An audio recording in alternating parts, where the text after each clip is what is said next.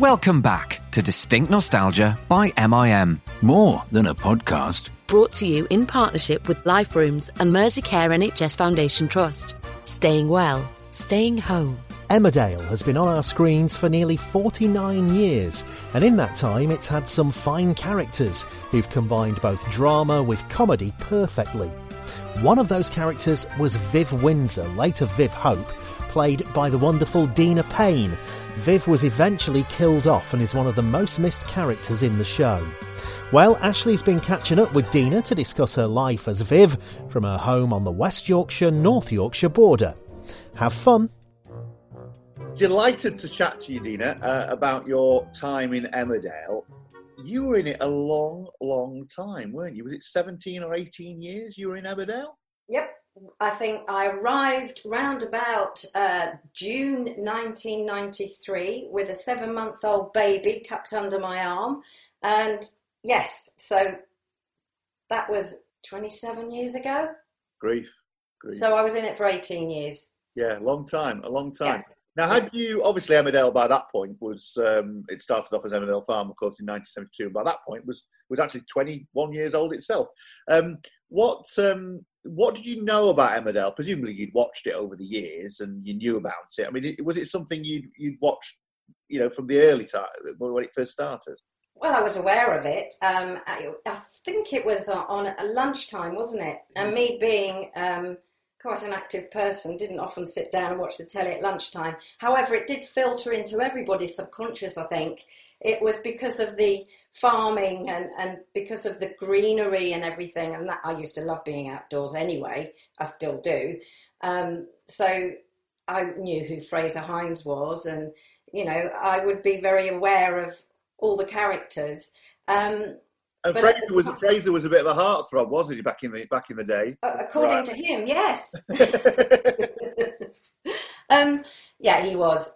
He was on Doctor Who as well. So yeah, I mean, he was very well known. And I think Emmerdale at the time, because it was a lunchtime thing, I think it moved into the evening when I arrived, obviously. But the Windsors were brought in because EastEnders had started, and I think it had been on for about 8 or 9 years by then. I'm not quite sure.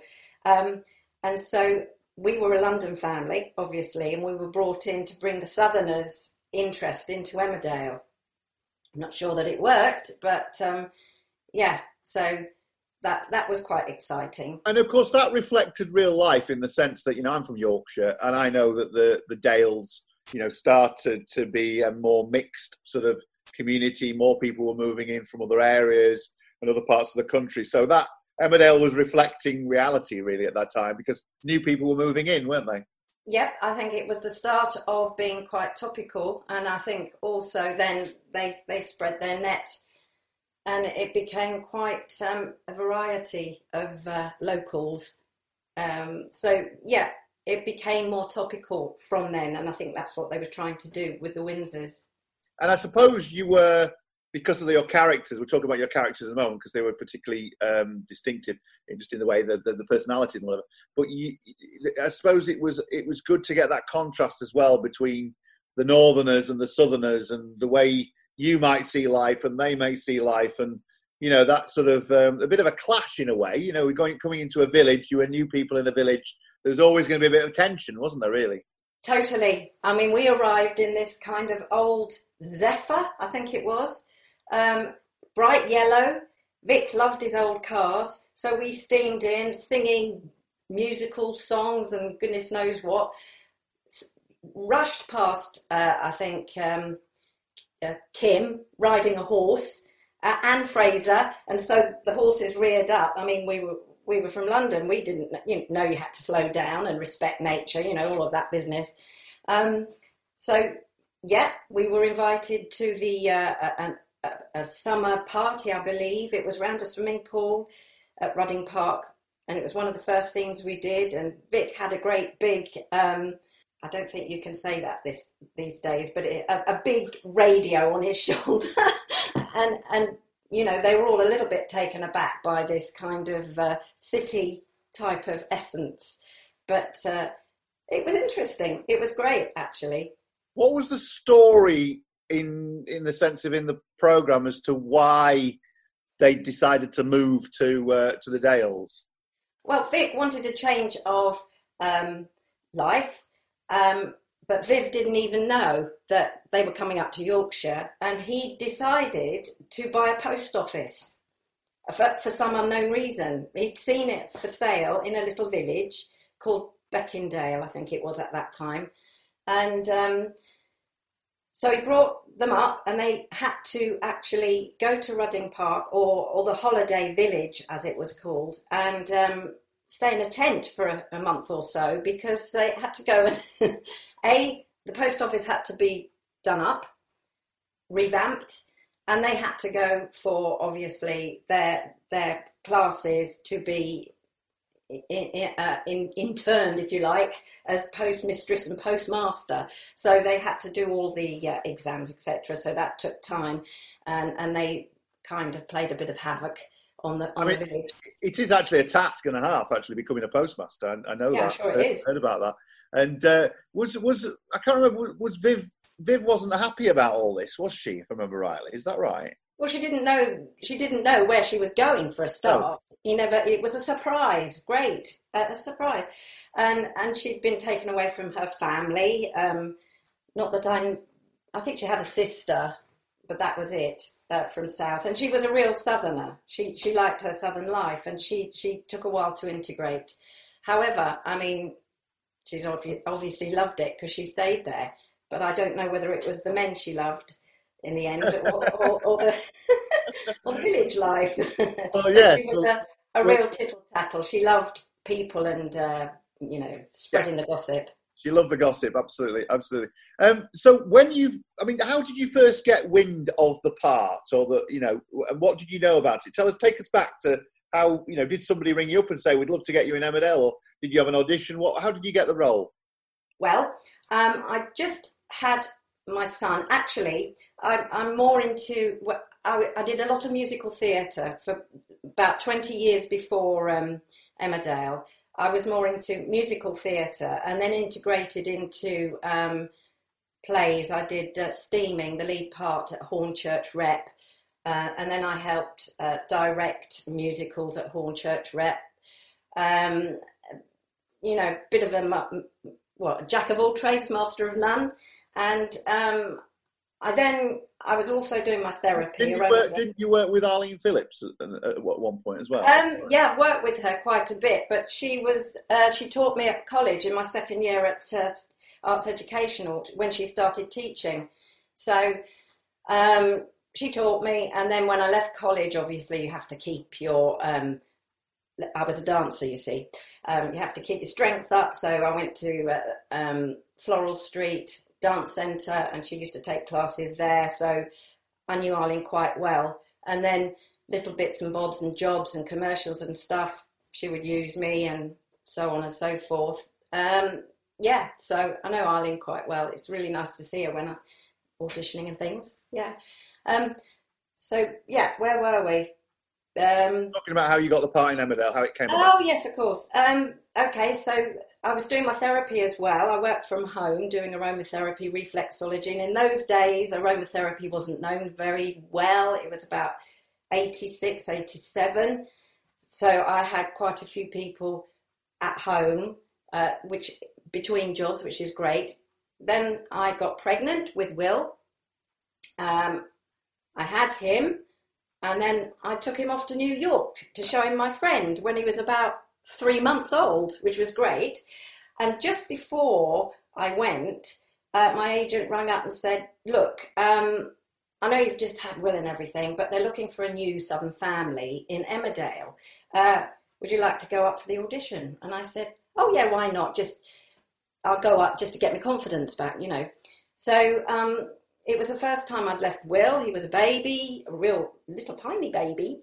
And I went into London, and the underground got stuck in a tunnel.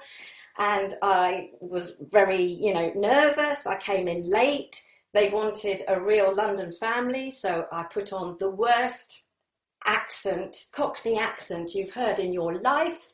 But once I started speaking in it. I couldn't suddenly say, look, that's not really me. This is me, just talking London. I just was doing the whole audition, listening to myself talking in this awful Cockney accent. Anyway, I left the audition thinking, right, okay, well, that was interesting.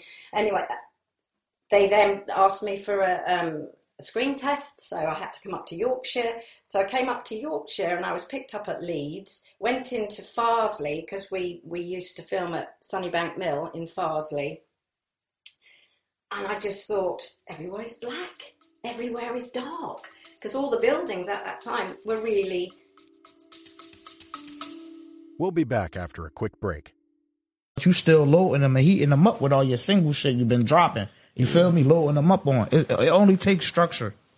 And just paying attention to the climate of the game. Yeah. Know what I mean? So do your homies got a role in your little, Yeah, we all artists over here, man. I'm trying to get them on there. Yeah.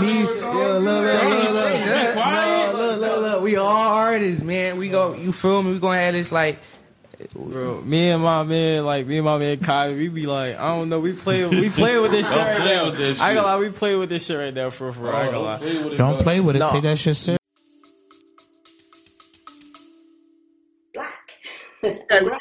Yorkshire stone buildings, which had got this sort of the dirt and the muck of over the years, the smoke and stuff.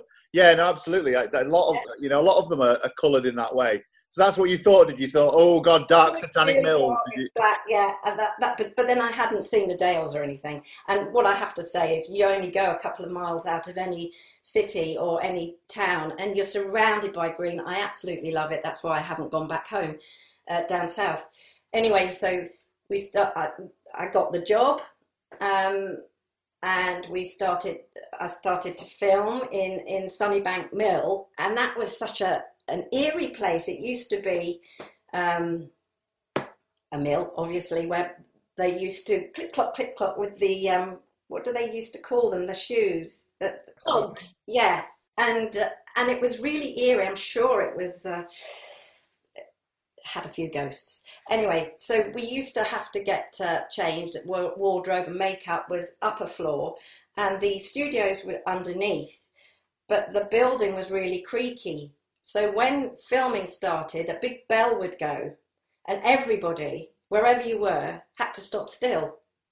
So it really wasn't time effective, was it? So I would be upstairs late, rushing to makeup, and then the bell would go. So I'd get on the floor and crawl on my tummy so I wouldn't creak the floor. It's good. Anyway, that's why they moved to Burley Road in the end, have our own studios. It was huge. Well, of course, Yorkshire TV, the main headquarters at that time, of course, was at Kirkstall Road, wasn't it? Yeah, and we were just next door. We had our own kind of, it's almost like an airplane hangar. It was huge. And of course, in those days, Yorkshire TV was huge. It was one of the big ITV companies, wasn't it? That was making loads and loads of things. So, as well as Emmerdale, there'd be loads of stars there coming through the doors doing all sorts of things, So a great place to work in many ways. Yeah, and in fact, Emmerdale's moved into the ITV Kirkstall studios now. Yeah, and I think it's the only ITV building that's intact from the beginning now. All the others have gone and, or been replaced. It is a shame. So what were you told that obviously you were a Southern family coming up, but what were you told that your character would be like? And did you initially, did you like her? I was told absolutely nothing. They didn't tell me anything about the character, which is, I think, the PR side of Emmerdale, they had all her character and wouldn't let me see it for some unknown reason. So when we had a lot of interest from all the media and all the papers, I was making up my thing and they were telling them something else. So it was quite interesting. So I just thought, well, Alan Lewis played Vic and he was on Birds of a Feather and he was he was well known for that, you see. So, and I'd never met him before I worked with him. I didn't audition with him. I didn't read with him.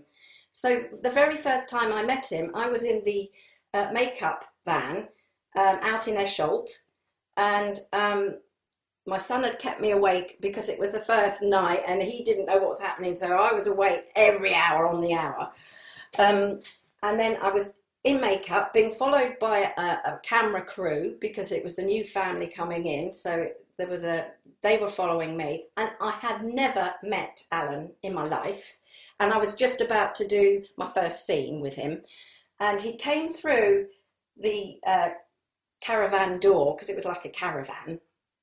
And he looked so big. And I was so little.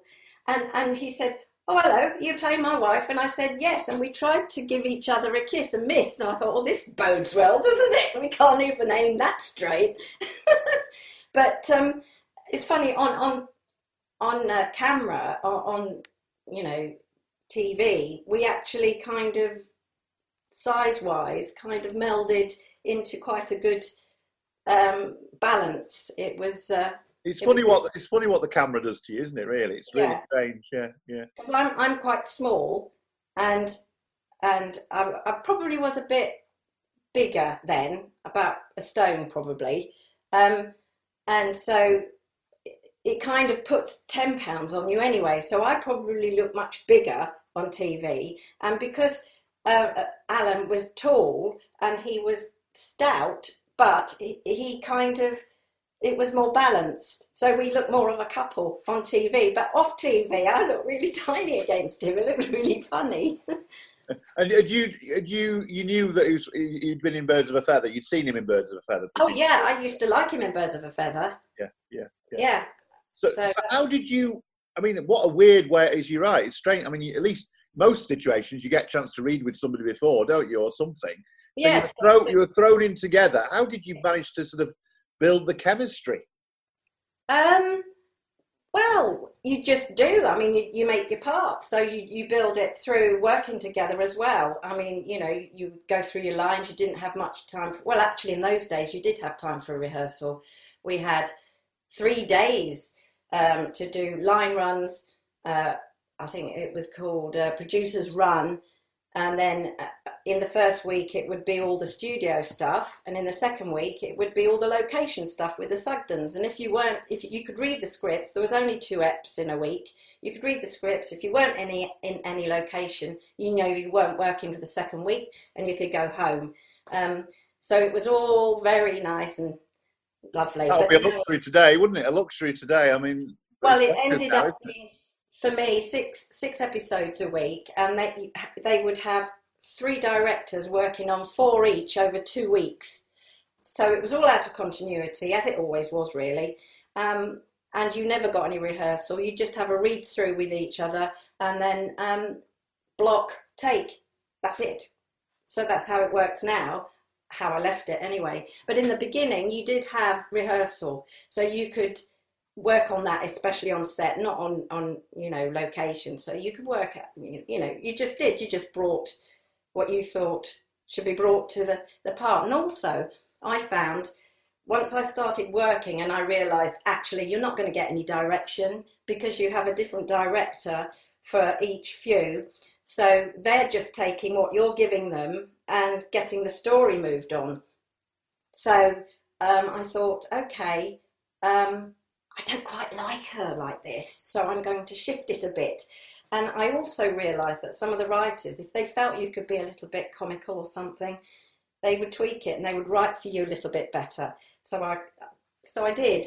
So when Vic left, when he was, he died, I made a definite decision. I thought, right, I think she's a bit weak. She's a bit namby-pamby.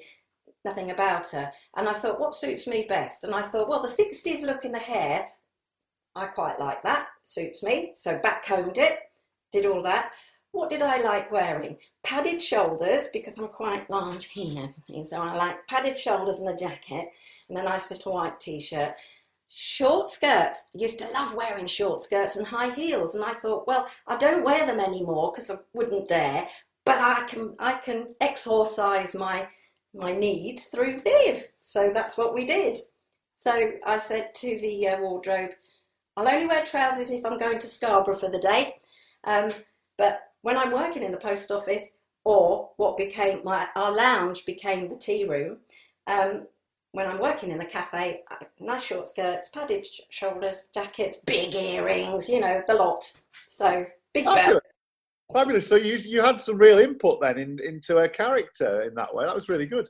I did at one point, but I was lucky. I did it little bit by little. I couldn't really, you know, I had to kind of get permission in a way, obviously, but like I said, I wasn't really given any kind of direction for the character. So I just thought, well, okay, you don't give me any, I'll make it up. Well, yeah, and actually, in a way, probably the way in which you developed the character and what she became known probably helped to give the character more longevity in a way, because you gave it some real, you know, impetus, and sort of people could see there was a bit more to her, and she became a sort of I think she was an iconic character in Emmerdale, and you know, obviously she had serious storylines, but she gave it a little bit of comedy as well, didn't she? You know, and it's when Bob came along, because there was so many fun things that I loved doing with Bob, with Tony, because he comes from the comedic sense, you know, he does all that, and I come from the other way. Just life in a trauma can actually be funny sometimes, you know, but you don't know it at the time. So I tried to, well, I didn't try anything. We just had we had a great rapport, and we were given some great storylines. And one of them was when, I think it was Carol, it was a bit like Thelma and Louise, a friend of Viv's came and stayed, and we had a great time. And Bob was just on the periphery then. Viv really liked him, or had she married him? I can't remember when they were married or going to get married. I don't know, I can't remember. But Carol said, you know, he's away a lot, because he was away a lot, because he was a salesman. But I didn't quite know what he was selling, and it was lingerie.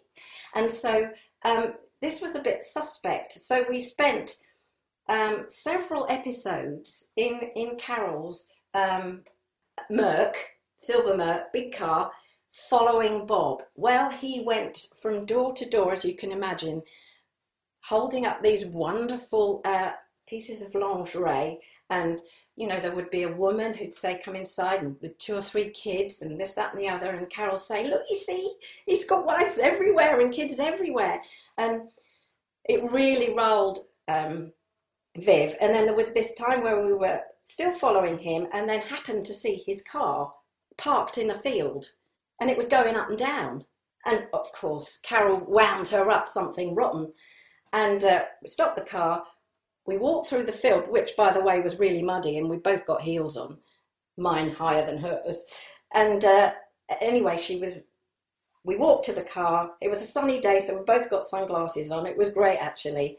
Opened the door, and I shouted something like, who have you got in there? What are you doing?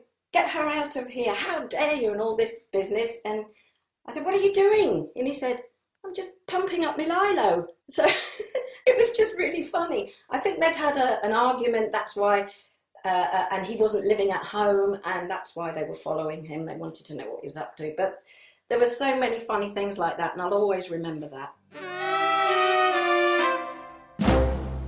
Only on Distinct Nostalgia. When I ran out of children's books, I used to read from Woman's Own. Who knew a 4-year-old would be gripped by an article on cross-stitch? We're uniting the ages with Generation Games, a series of comedy and drama monologues and duologues coming exclusively to Distinct Nostalgia.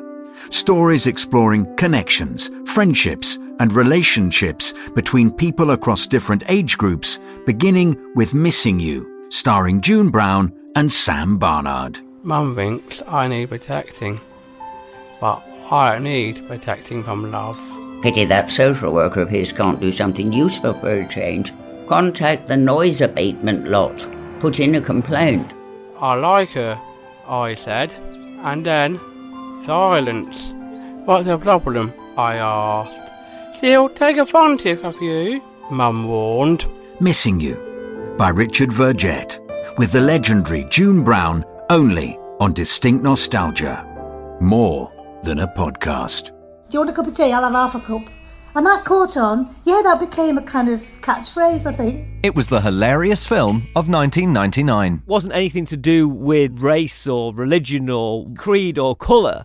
It was as simple as an art student who thinks he's all free and easy, creating a model of a vagina and showing it to his mum and thinking that that's going to be okay. East is East by Ayub Khan Din broke new ground by portraying a relationship between a British woman and her Asian husband, and their mixed-race family growing up in Salford in the early 1970s. A clash of cultures and generations ensues. Oh, frig off and wash your bastard curtains, you dirty cow. And I swear to God, that's one of the best lines I've ever had to say in my life. But the film had a serious side too, tackling both racism and domestic violence. I threw myself and put all my physical strength into trying to stop him, and I couldn't. In Helsinki, they were saying, I can't believe you've made this film. It's incredible because it's showing what life is like for us now. A series of special interviews with Linda Bassett, Leslie Nichol and Chris Bisson. It was a great script and it was a timely thing to tell because it hadn't been told before. They've done all sorts of incredible things to transport you back in time, to give you an authentic feel of what it was like. This series of special interviews is available now at distinctnostalgia.com.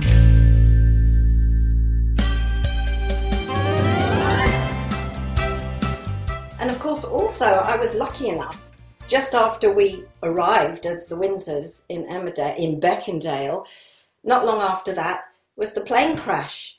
And I was in the yard with Kim Tate and Vic when the first ball of fire actually bounced into the horses' yard. And that was amazing the way they did that. And then we were right in front of a really huge bales of hay, a stack, whatever they call it. I have been in the countryside for a long time, but I still don't know what bales of hay stacked up are called. Anyway, so that was to catch on fire. And they had pipes of gas, little gas pipes with little holes, so that the flames would lick around the hay, or straw probably. It was probably straw, bales of straw. And just as this was starting, we were supposed to chuck, I can't speak today, which isn't very good, is it, when you're being interviewed? Buckets of water. Buckets, that's what I want. Buckets of water all over the bales of straw.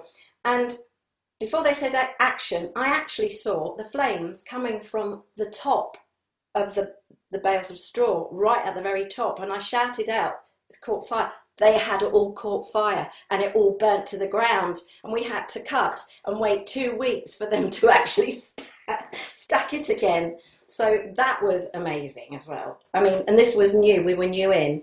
And then the plane crash was brilliant for that time, wasn't it? The way they did it. And then Beckendale was changed to Emmerdale. So the village was then Emmerdale. And then just after that, my first husband, who was in jail, came out and took me hostage. So that was about a 4-week film, all on, there was only about 4 or 5 of us. I mean, God knows what the rest of the cast thought. New girl, come in, and she's got this blooming, strong storyline. Oh, I loved it. It was like doing a film all on my own. Where did they keep you hostage? My ex-husband, I can't remember his name now. He took me hostage and put me in a car, and we seemed to be driving manically around the Dales for ages. And then I ended up at Home Farm, and he got shot. And Vic came and got me. He carried me out. I'm just looking to see who your ex-husband was. Just 1 second. Reg Dawson. That's right. And so he was killed in that. Yeah, because Scott was his son. So Scott was his son. Donna was Viv and Vic's daughter. It's very confusing. Soaps do get very confusing, don't they, sometimes? All the connections and different things, who's related to who and all that kind of stuff. No, I mean, obviously, Emmerdale was changing at that particular point. We know that. And there were older members of the cast who'd been there a long time. There was a bit of tension, wasn't there? There were people who weren't comfortable about it, about the plane crash and what was happening. And yeah, because like all big kind of renewals, if you like, there was another time where there was a big, I think there was a lorry crash or a bus crash in Emmerdale, and you knew from the script whoever was going to get on the bus was probably, that was it. So if you weren't on the bus, you thought, all right, I might get another contract, things like that. I mean, it was a risk for them, wasn't it, for Yorkshire TV, really, to do this? Because Emmerdale, okay, it hadn't, it was very popular. It probably didn't get the viewers that it later got, but it was, as Emmerdale Farm, it had been really popular and it had got a loyal audience. So actually to change it in such a huge way, although to be fair, it still carried on having its farming and rural roots. It didn't change that much, you know what I mean? But what I mean is, it was a dramatic change, and that was a bit of a gamble for them, wasn't it? Really, I think it was a very big gamble. But I think as much as they pushed it out one way, they also pushed it out the other way in comedy, because it started to be very amusing. We got the Dingles in, and the Windsors as well. And then when Bob came in, there was a lot of comedy, not comedy kind of typical, but it was amusing. It was, people would smile, and so they could take the traumas because they could smile as well, and there was a nice balance. And I think that was one of the gifts that Emmerdale gave you. You'd still got the connections to the history, hadn't you? Because of course you'd still got Roland McGill playing Amos. Yeah. You'd still got Stan Richards obviously playing Seth, and you've got Richard Thorpe as Alan Turner. So it wasn't as if they completely changed it. It integrated really well. And you'd got Alan Turner on his big motorbike, and it was great. And Seth would always be there in the pub, and he would just be observing and doing it his way. So you were grounded in the history of a kind of very much a farming village, and you still got the sheep running through the village at a certain time, and you still had all that at that time, but you still had kind of topical news things coming in, like Zoe and her love interests, and all that was fairly new to do so long ago, and that was great. But as I say, it was bubbled along by being quite entertaining in some ways in certain situations. I mean, I gave birth to my twins in Seth's hut in the middle of the Dales. Now, I had my husband, Bob, at my head, and I had my ex-lover, Paddy, between my legs to help me give birth to my twins. You said ex-lover. How many lovers did you have in the 18 years? Well, he wasn't exactly a lover, but we did have a bit of a go, nearly, kind of thing, at one point. That was very entertaining. Was Viv a bit of a cougar, do you think? Oh, I wouldn't like to say that exactly. I think she was just, I think when she lost Vic, there was a time where she just wanted male company, and she just wanted to feel adored, and she, she's a passionate woman. I mean, she wouldn't dress like that if she was a bit boring, would she? But it kind of just went for a while in the wrong direction, and she looked a little bit kind of desperate, but she wasn't really. And then she met Bob, you see, so he kept her on her toes. I think they got married twice, didn't they? Going back to the beginning, obviously you were new into what was a huge television program. This was all very new to you. Yeah. I know you got a particular co-star you had to focus on, and obviously I know your scenes would probably be very much focused on that. You probably wouldn't see some of the other cast and whatever. But just tell us a bit about that in terms of getting to know people at the beginning. Was there anybody who took you under their wing, or you got to know really well, who was particularly friendly? Tell us a bit about that. Yeah, well, they were all a great cast. But Leah helped me most because she had a baby the same, almost, I think she was a year older than Will, my baby. So she helped me there, and you know, we found nurseries and things together, and we used to help each other as well. And she lived round the corner, and she was from down south, so we were the same. She'd had the same experience. She'd been in it, I think, 3 or 4 years before I came in, and all the girls, they were great. You would share Melandra. I used to share a dressing room with, and Leah, and we just would chat in the dressing room, and I would bring all my, you know, alternative therapies. Or even then, I would be chatting about this, that, and the other. That they know me as the White Witch. So so that was great, and I knew Billy Hartman from before. So when he came in, I've worked with him quite a lot over the years, in Jack Good's Old Boy for one. So on the TV. So what about the older members of the cast, the ones that had been there a long time? I mean, did you get to know them fairly well? You know, like Fraser and Fraser, yeah. Well, Fraser gets to know everybody. He's great. I mean, he's just such a laid back chap, and he's just will chat away. I mean, obviously, for people that have been in the cast much longer, they would have their habits. I think Alan and Fraser and a few of the others would go to a pub at some point or have a meal together. But if we were all working over at Harrogate somewhere, we would all go out together. It's a great cast. But I mean, if you're a mum and you've got a young baby, you can't really socialise as much as if you hadn't, if you know what I mean. So Leah and I would be very much kind of do our work, go home, do the business. But I wouldn't often work with her, so it worked quite well if she was stuck for picking up her children. So yeah. Obviously, as well as being your family, the fictional family coming into the Dales, and it being a culture shock for you in a way, coming up north, living in the Leeds area was probably a bit of a culture shock as well, in the sense that you just had to get used to a new place. What did you do initially? Did you travel up and down, or did you find somewhere specific? Yeah. Where did you live first? Where did I live first? I lived in Providence Street in Farsley, which was a 1 up, 1 down. I had a nanny who only lasted for a week because she couldn't stand the times.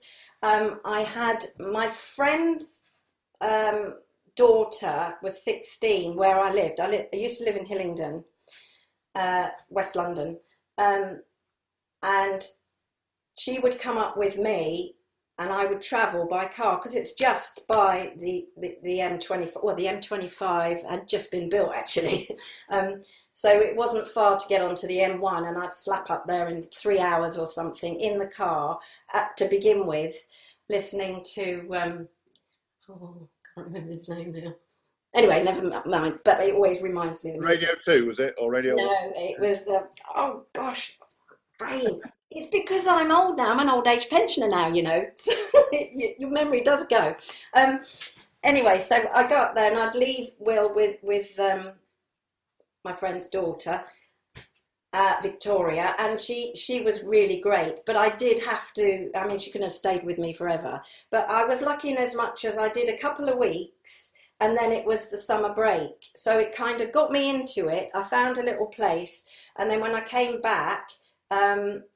You know, oh, actually, no, the first 2 weeks, my mum and dad came up and we lived in this place where we couldn't find the key to begin with. So I had to stay in a B&B the first night. Oh, it was a nightmare. Anyway, so mum and dad stayed with me for the first 2 weeks and looked after my baby so that I could work. And then summer break, and then Victoria came up with me.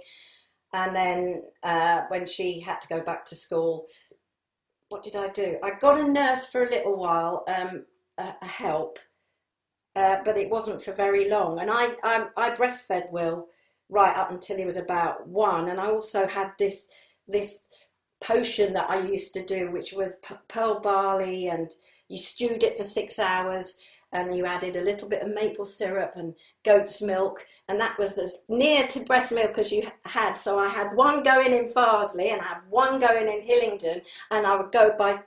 Actually, we were near Heathrow, so I used to get a bargain return on a flight up to Leeds Bradford, and that worked quite well. But I never knew what time, so I used to do that. I either used to fly with Will. And you're learning lines at the same time, as all of this. Well, I'd have to make time for line. I couldn't do it as well. Yeah, absolutely. But in those days you had time, you had rehearsal. We didn't in the end. But anyway, so it was great having a bargain return and being so near the flights. But there was one time Leeds Bradford only had about 2 planes on it, and it was tiny, and just a load of concrete. That was it. And I was filming at Esholt, and I think Will was at home at that time, and I looked at my time and I'd finished. I looked at my watch and I said to Jim, could you get me to Leeds Bradford in 20 minutes? There's a flight going in half an hour. And he did, and they were just about to go, but because I knew them, I ran across the tarmac and they actually let the steps down to the plane, and I got the plane, and I was back home from door to door from Esholt to my house in an hour and a half. Amazing. That's amazing. I know, that was wonderful, wasn't it? Didn't always happen like that, but that was one of the ways.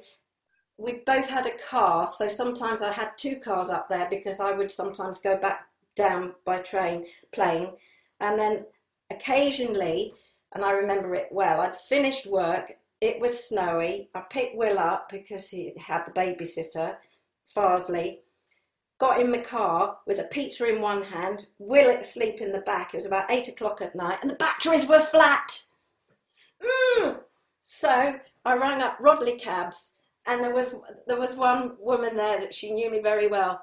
Hello, Dina Love, that she would say. That was me saying her like she did. So they sent off a cab, which helped me with my battery, sparked my battery to life. So off I went back down to London, about 8:30 at night. So I did it somehow. I got a few tickets on the way. But, it was...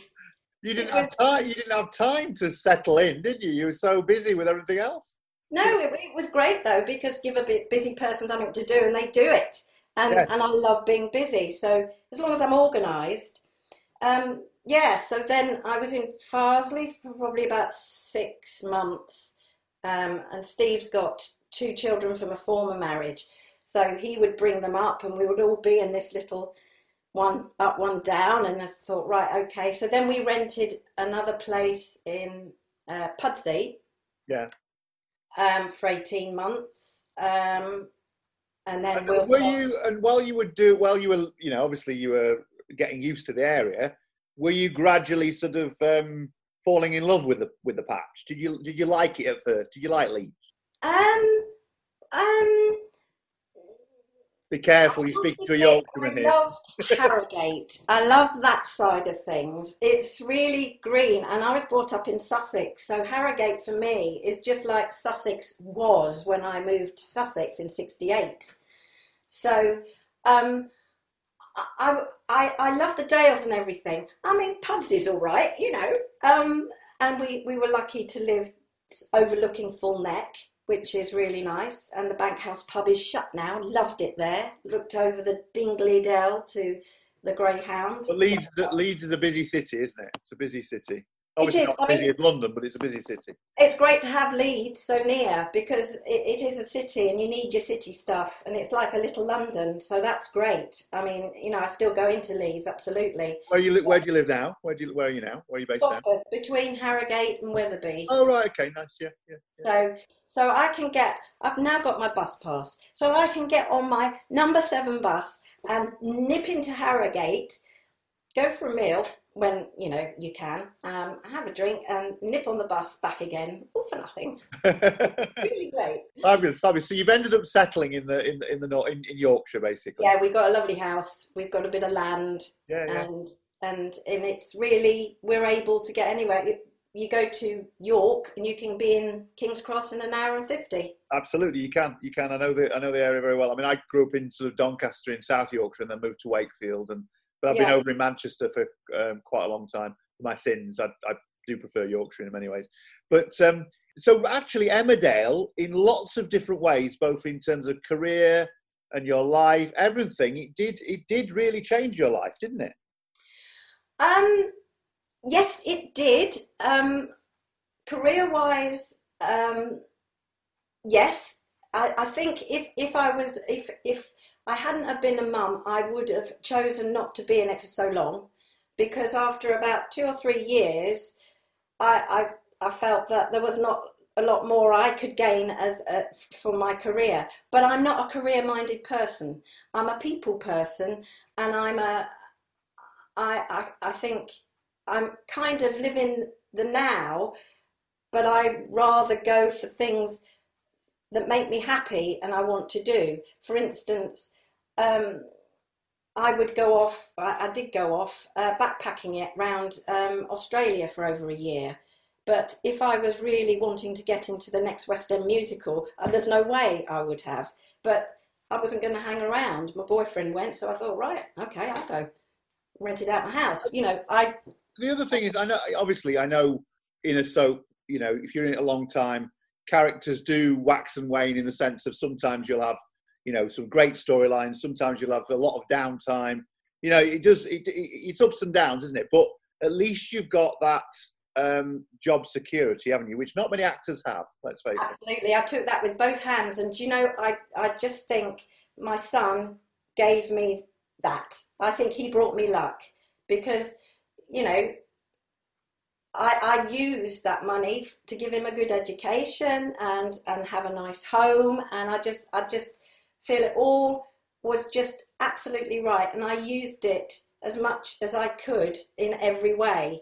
And we now have a nice house, which we would always have a nice house. But, I never thought I would be living up in Yorkshire. I never dreamt that Yorkshire would be where I enjoy it, because all my family are down south and my mum is in Sussex and my dad actually passed. I was just going to have a year off because didn't see my mum and dad much. My son hasn't seen his grandparents hardly at all, and 2 weeks before I actually had my year off to be with mum and dad died suddenly. Everybody was great at Emmerdale. They were so good and helped me through that, but I had to come back. It was when I was sent down to jail for fraud, which I didn't do, all through the book that I wrote about bringing up your children, and it was called Do As I Say. So only Viv could do that, but she'd done it with a good heart, and this chap kind of was a bit fraudulent, and she got the flak for it and had to go down to jail. So I still had to do that in the very early days of Dad's passing. I found that. I don't remember it much because it was traumatic, but at least in true style and Dad's caring way, I could spend the next year helping Mum get through it. I could be with her much, much more. How did your family react to you being in Emmerdale? I mean, was it something that they warmed to? Did they like your role in Emmerdale? Yeah, they would always be very supportive in whatever I've done. I was in the West End in musicals, and I've done TV stuff before, only little bits and bobs, The Bill, like everybody did, and Tales of Sherwood Forest, and all sorts of bits and bobs. Being in Emmerdale obviously would have, we're talking about how it changed your life. It would have changed your life in another way as well, because you're now instantly recognised and, did that have an effect on you? How did you cope with that? Did you take to it like a duck to water, or was it difficult? I didn't find it difficult. I actually think it was confirming, because I was used to having an audience, and they would certainly tell you through the way they clap whether they like what you're doing or not.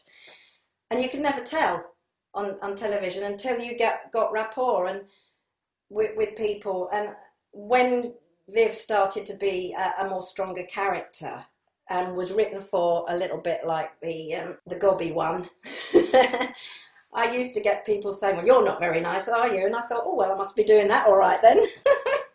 Or, I like your legs, I like your shoes, I like what you wear, and that was fine. And you'd find that being in say for Yorkshire, where I wasn't brought up, they were already familiar with you. So you would go into any pub and they would say, "Oh, hello," and it was, you know, your groundwork was done, and I enjoyed that because you felt fine, but and comfortable and relaxed, and people normally good.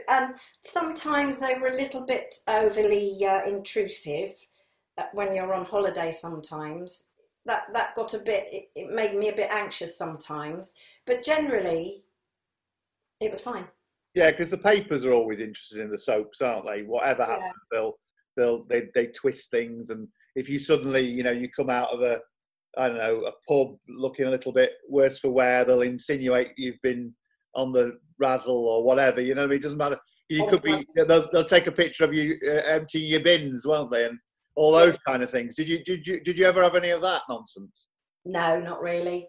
I did fall in a bin. Oh, right, okay. As Viv. Oh, of course. That was my claim to fame. Falling in a bin.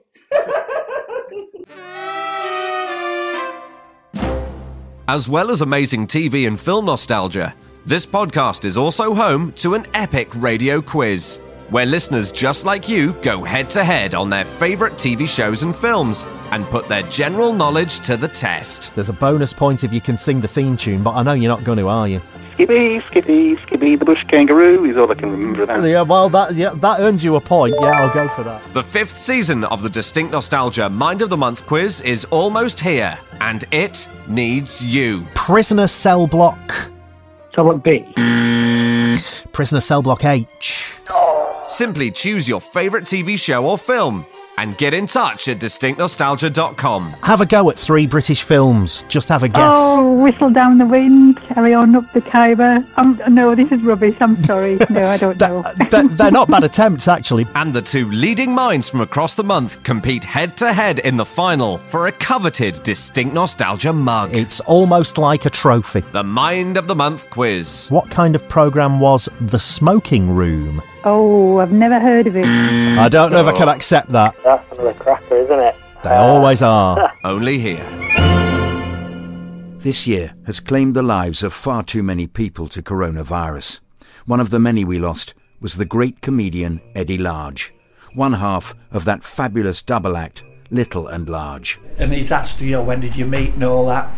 And he'd have the stock answers, we met by accident, I ran him over on a zebra crossing, things like that. In a special interview, Sid Little remembers his long-time comedy partner and their years together, making people laugh. I'd be stood there and Eddie'd go like, look at him. If he turned sideways and stuck his tongue out, it'd look like a zip. If he had 4 more nails, he'd look like a flute. When he wears his blue suit, he looks like a refill for a biro. Because I was thin, I was really skinny, and Eddie was on the stocky side, and that's when the comedy started coming in. That's Little Remembers Large, only on Distinct Nostalgia. More than a podcast.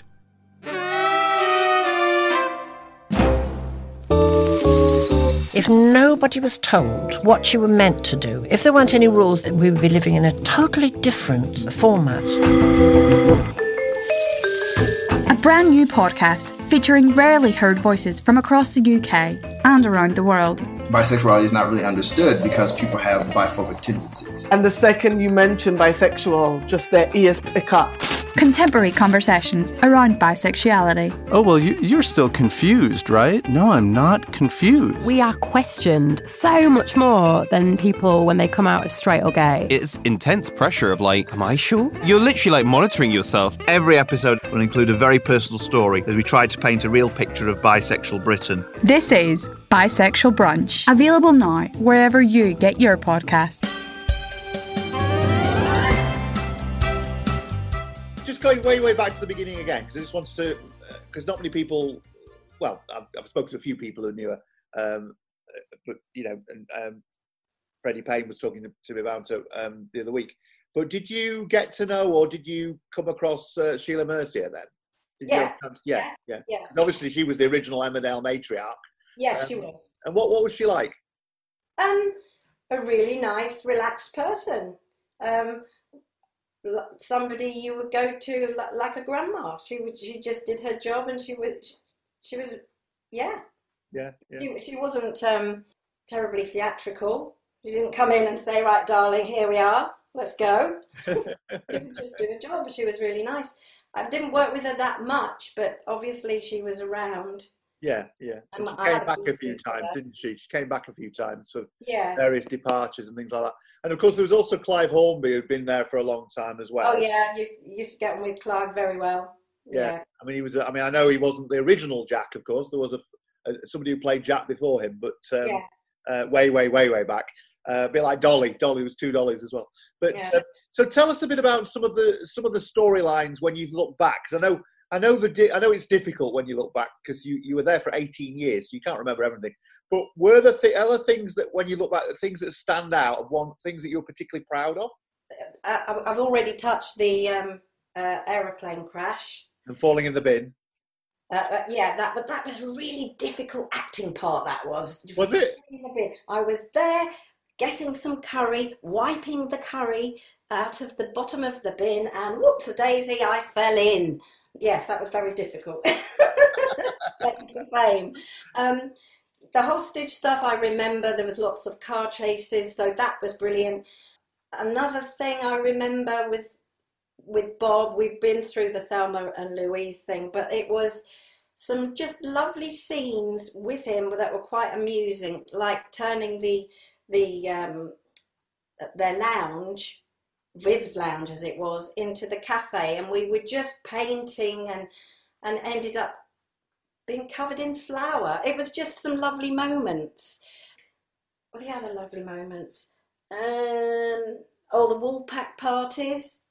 There was a phase where there used to be themed Woolpack parties, and I've got one, and I can't remember what the theme was now, but I've got a chain around Bob's neck, and he was wearing kind of leopard skin swimming trunks, and that's it. And I've got a short gold skirt on and a big smile on my face. So I'm not quite sure what that theme was, but I do remember. What other things? I remember the whole of the Woolpack collapsing, and Cherie Murphy was trapped underneath the chimney, and that was her out.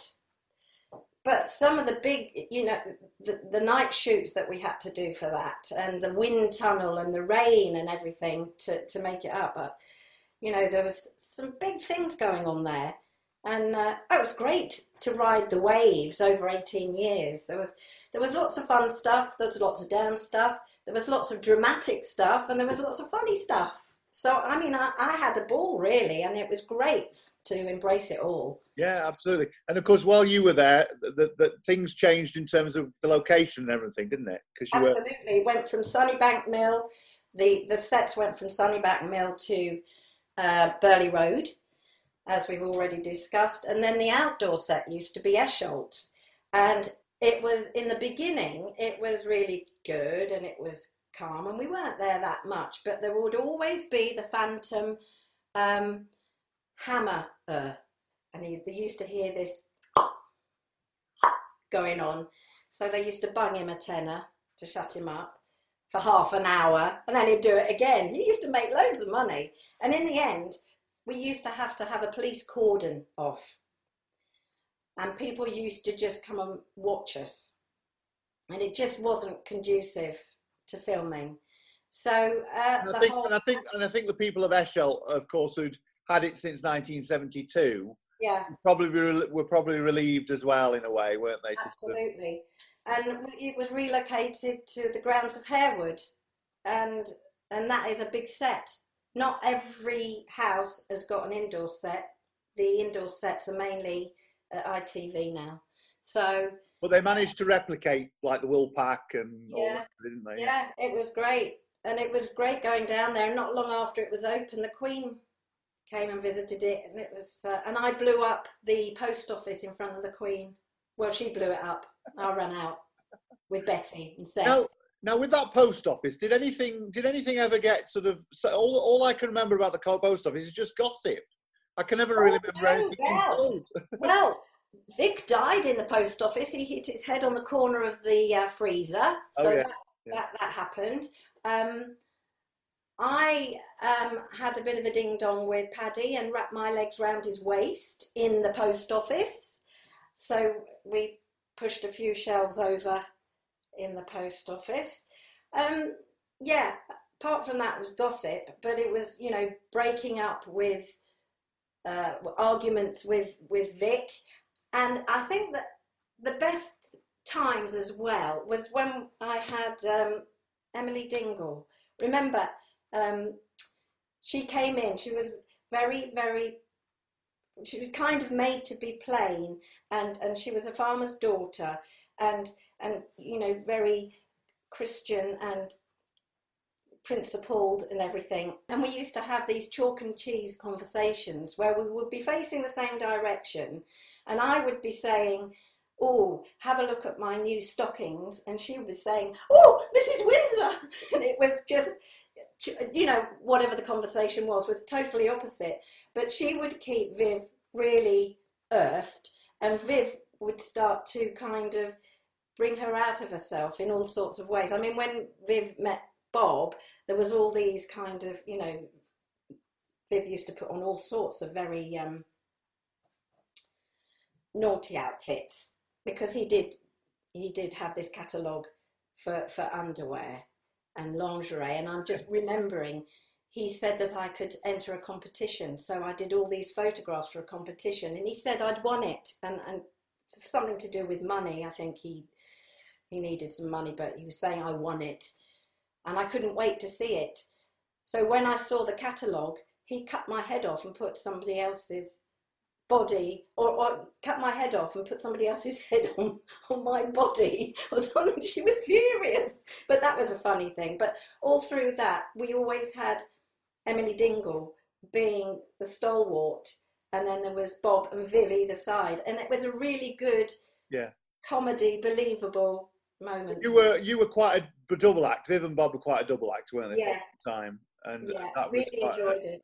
Yeah, one of the special double acts of soap, really. Just a couple of other questions. What about your kids? The kids, the family. How did you get on with them? What was that like? Great. I still get on with Adele now. She's got a little girl, and we still meet up, absolutely. And Verity. Verity was played by Sophie at the beginning, so Verity came in a bit later, Donna. And how did you find that, changing actors? Was that a bit of a... Absolutely. I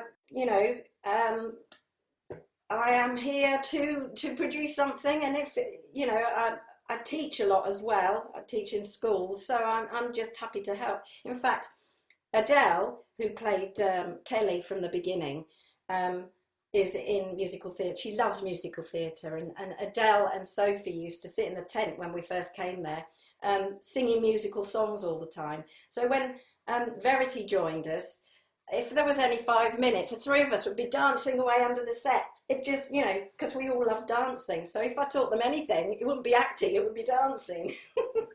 Great. Fabulous. So over the years, we were talking about you becoming a bit of a cougar at one point. When you look back at all the chaps, as it were, who would you who was apart from obviously Bob and whatever, who was the one you'd like things to have continued with? Who would you like to have had a relationship with, do you think?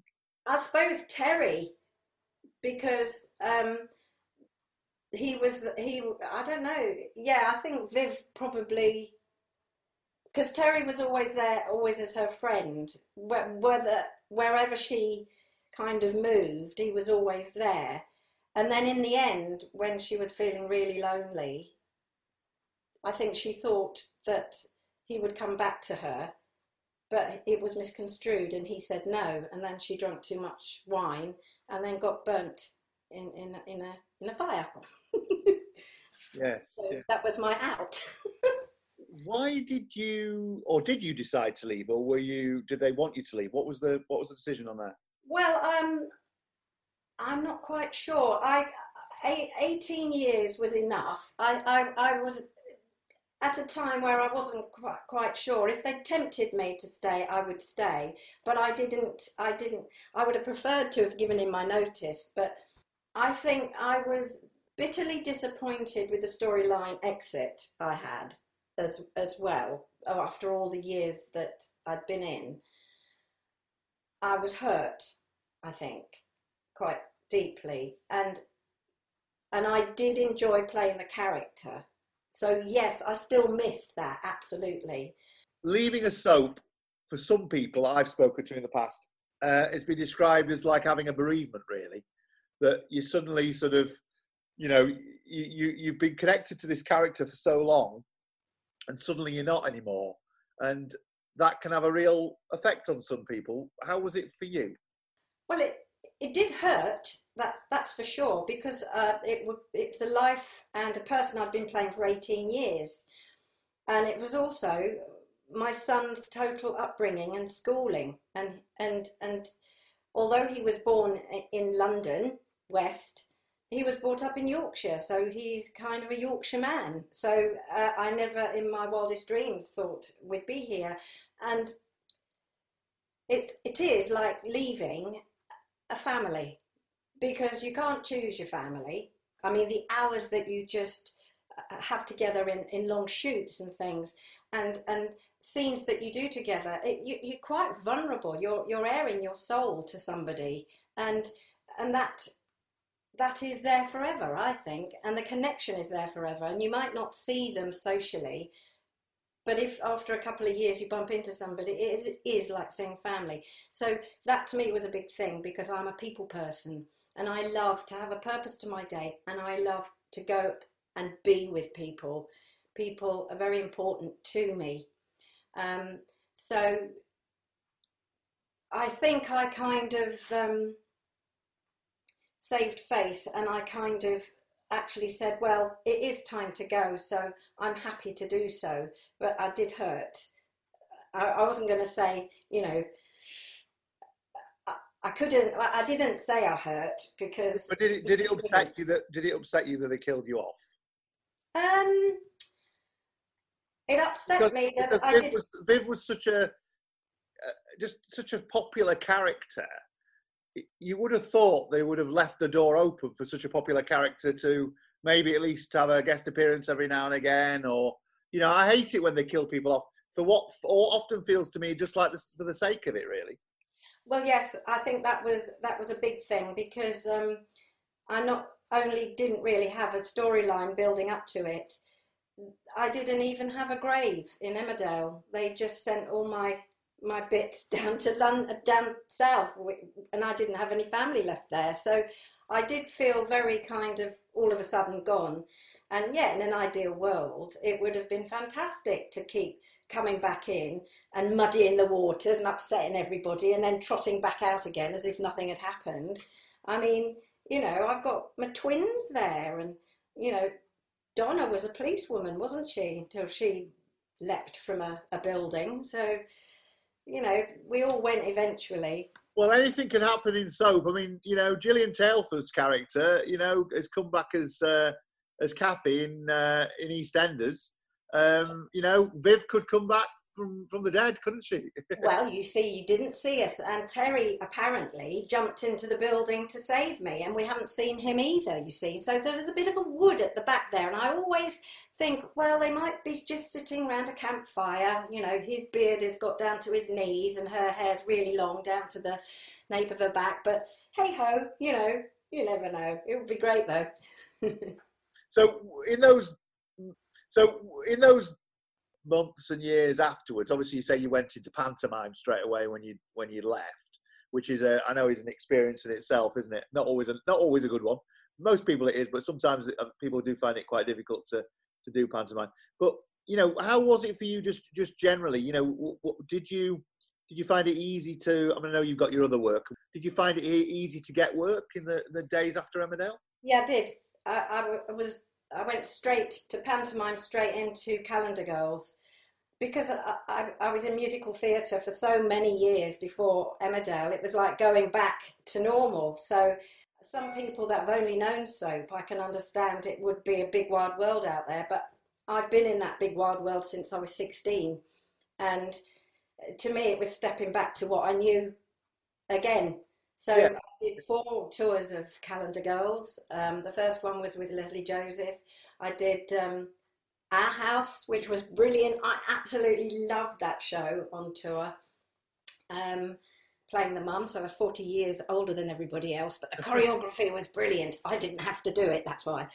But I've done quite a few shows. I'm also a qualified Pilates teacher, so I've been teaching at schools all round, So there was no risk of you drowning your sorrows and whatever. You always have plenty to do. Plenty to do. Yeah. Wherever I lay my hat, I'm busy. Absolutely. I mean, my husband's been writing a musical for the last 5, 6, 7 years, and I've done a lot of singing, studio singing. I used to be a session singer as well with my first husband. So I would come in and, be hoovering one minute, doing about 3 or 4 loaded up vocals the next, and being whoever, and because I can make a noise on most ranges, not a good noise maybe as such, but so I'm quite useful in that way. So I'm always doing something, and I'm always involved with something. So tell us a little bit about Calendar Girls, because you say you work with Leslie Joseph, who's great, and who else was on your stint on Calendar Girls? Sue Holderness from Only Fools and Horses, Casey Ainsworth. They're all really close. We did the first tour in 2011 March, and we finished the 4th tour, or the one I did with her, December 2013, and then I went straight into Panto at the Grand in York. We're still close now. There isn't a week goes by I don't contact Casey. I was contacting Sue the other day, and we're quite close, that bunch of girls, and Leslie Joseph. And of course, you're not far where you live. You're still not far from Emmerdale, so presumably you keep in touch with quite a few of the Emmerdale crew, do you? Well, I don't really. I keep in touch, kind of maybe Facebook or something like that. But there's about half a dozen of them that live down the road, and I bump into them, but we don't kind of socialise. I do with Sam Giles and Bobby, Mrs. Glover. We've kept it. She used to stay when we were working together, and I saw Bobby just a couple of weeks ago. We've always kept in contact. But apart from that, before lockdown, that wonderful lockdown, I was taking one-to-one Pilates classes for people, and Emma Atkins and Charlie Webb used to come over, and Eden, and I used to give them one-to-one Pilates, and I helped Charlie with massage and stuff before she had a baby. So tell us about your other projects then, because you've been hinting throughout the interview about the other things you do that you've been doing for a long time, that you were doing even way before Emmerdale. Tell us a bit about that and how work is for you at the moment. Well, I've always ridden the waves with alternative therapies, medicines, if you like. And I first qualified in 1989, I think, having worked solidly from 85. And because of our business, the way it is, between jobs rather than waitress, which I have done, I thought I would have another profession, because it's easy to actually work round work if you're working from home with something else. And I started off with aromatherapy, which is using pure essential oils, mentally, physically, spiritually, and emotionally, of course. And I've always been interested in health and well-being and people. So that therapy is a one-to-one person, and it's the whole being. And then my kind of show business is one person to everybody, which is one person. So it is a lovely complement, and you get to know people as well and their characters, which is good tools for the trade if you're asked to, and why people tick, and that's another good tool for the trade as well. But my main concern is well-being and healing, and that's what I've been doing since 89, and I've had a lot of treatments to do, and I've always kind of found a room somewhere. When I was working in Emmerdale, the archivist room, I would just say, I've got 2 days off, who wants a treatment? And I'd get mainly the office staff coming in because, you know, mates wouldn't know when they're working and when they're not, and they couldn't get on set if they're all greased up, could they? Anyway, so that's what I used to do. You should have brought it in as a sideline for Viv. Well, I think it was hinted at some point early days. However, Viv isn't like me, and she wouldn't give a damn about anybody else. I mean, the only massage she wants is from a bloke for her. But I'm also an advanced nutritionalist as well for the last 6 years, which has been really interesting in these times. I found for myself the first lockdown, I think everybody did the first lockdown with a very good mindset. Right, we've got to do this, we'll all do it. And, you know, the local shop was absolutely brilliant, and she was the only thing that was open, and we all did it with a good heart. And to have a purpose to your day, I do Pilates, but not my own. What do you call it? A website called heavenandhell.co.uk or .com, and they do all different things: Pilates, hitboxing, yoga, and everything. And it's brilliant. Different times of the day, or pre-record, so you can do them if you can't get. And you can get a nice little kind of protocol to your day, a little schedule to your day. Get fresh air. Obviously, keep your distance. Exercise, fresh air. Vitamin D you get from the sun. It's the best way to get from the sun. If the sun, roll your sleeves up, take your trousers off, get the sun to your skin, because it makes everything else work. It's good for your immune system. If you can't get sun, which we can't, and a lot of people are being indoors, especially old people, you're more vulnerable because your immune system goes down. Anyway, going back to the soaps, at the moment, Viv is sadly dead. She could be brought back from the dead if they're imaginative. Looking over you. They could find a way, I'm sure. I'm sure they could find a way. There's something in the storyline they could do. But, you know, you're not far away from Manchester, really, or from Liverpool. I mean, wouldn't you fancy a stint in Corrie or Hollyoaks? Well, I don't mind. I was on Doctors the other day, just the guest performance with Piotr, a director who used to direct on Emmerdale, and a few friends were there that used to work on makeup and stuff. Oh, it was brilliant. It was like going home. I just loved it. And it was the character was a bit like Viv, but with a Birmingham accent. Well, there you go. You did the Birmingham accent, did you? Of course, my parents are from Birmingham, so I can speak it easy, you know. Fantastic, fantastic. Now, of course, you know, it's not like the old days. Back in the old days, there was no way anybody would cross between soaps way back. But now, of course, you know, Vicky Binns did it, didn't she, between Emmerdale and Corrie, and Claire King's done it and whatever, you know, between Emmerdale and Corrie. So it can happen. What I'd love to see happen, though, which has never happened really, I'd love to see the soaps join up a little bit and have a character from one actually emerge as the same character in another one. Do you know what I mean? I think that'd be great. We were talking about that probably about 20 years ago. I decided that perhaps Viv should trot into the old Vic one day in EastEnders, all dressed up like Viv, but just ask for, you know, what did she use? Oh, rum and coke she used to have. Oh, my God. But that, you know, still could happen. Yeah, it'd be a bit of fun, wouldn't it? It'd be a bit of fun. Yeah. Bit of fun. I think I called you Viv earlier on. I mean, you know, that must happen a lot. People still must end up calling you Viv, don't they? Oh, yes. And apparently I used to go to their school and drop my kids off with them at their school, and I think, maybe not. Or you used to work with me in Boots. Not that I remember. So yeah, it's funny. Yeah, it's funny, the whole blending of fact and fiction. Quite a lot of the actors we interview on this do end up sort of blending their own lives into the lives of their character, and keep, you know, people forget, don't they? They forget what's real and what's not.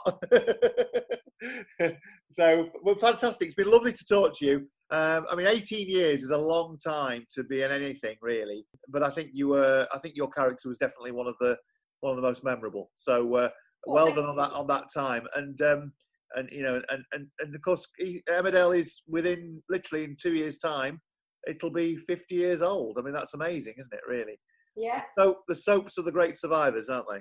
Well, they are, and they reflect normal life in a lot of ways. Maybe a little bit out there in some, but a little bit exaggerated every now and again. Yeah. Yeah, well, good for them though. Good for them. You wouldn't have had as many men in real life, would you? Probably. Would you? How do you know? Let's not go there. Fabulous. Lovely to chat to you. Thank you very much indeed. And you. Take care. Thank you. The wonderful Dina Payne there. And if you'd like to know more about Dina's other work, then drop us a line at Distinct Nostalgia. If you go to the Distinct Nostalgia web pages, distinctnostalgia.com, go to the contact form and drop us a line and we'll pass your information on to Dina.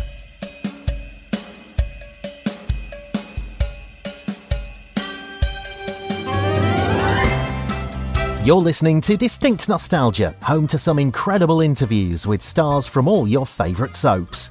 If you enjoyed today's episode, why not head over to distinctnostalgia.com for a treasure trove of programmes just like this. Lisa Williamson of Hollyoaks fame talks about life on the programme. So we all got to know each other quite well. If you were chatting to some of the writers about something you've been getting up to, they would sort of write that in. So you started realising that some of your personality traits would come into the show. And I got the script and I thought, what have I been up to? I got pregnant. I had the child adopted. It was, you know, you just think, wow, the writers have really gone to town for me today. You know, it was great, fantastic. Andrew Linford and Mark Homer reflect on sharing their first kiss on EastEnders in the 1990s. When the Blackpool episode came out, front page of the tabloids, it was like, get this scum off our TV and things like that. Just horrendous stuff. It was kind of the start of a big thing, really, and we're privileged to be involved in storylines like that. I really am. And Nick Cochran discusses his life on the street as we continue our celebration of Corrie at 60. They were just brilliant with us, you know, because we were a couple of little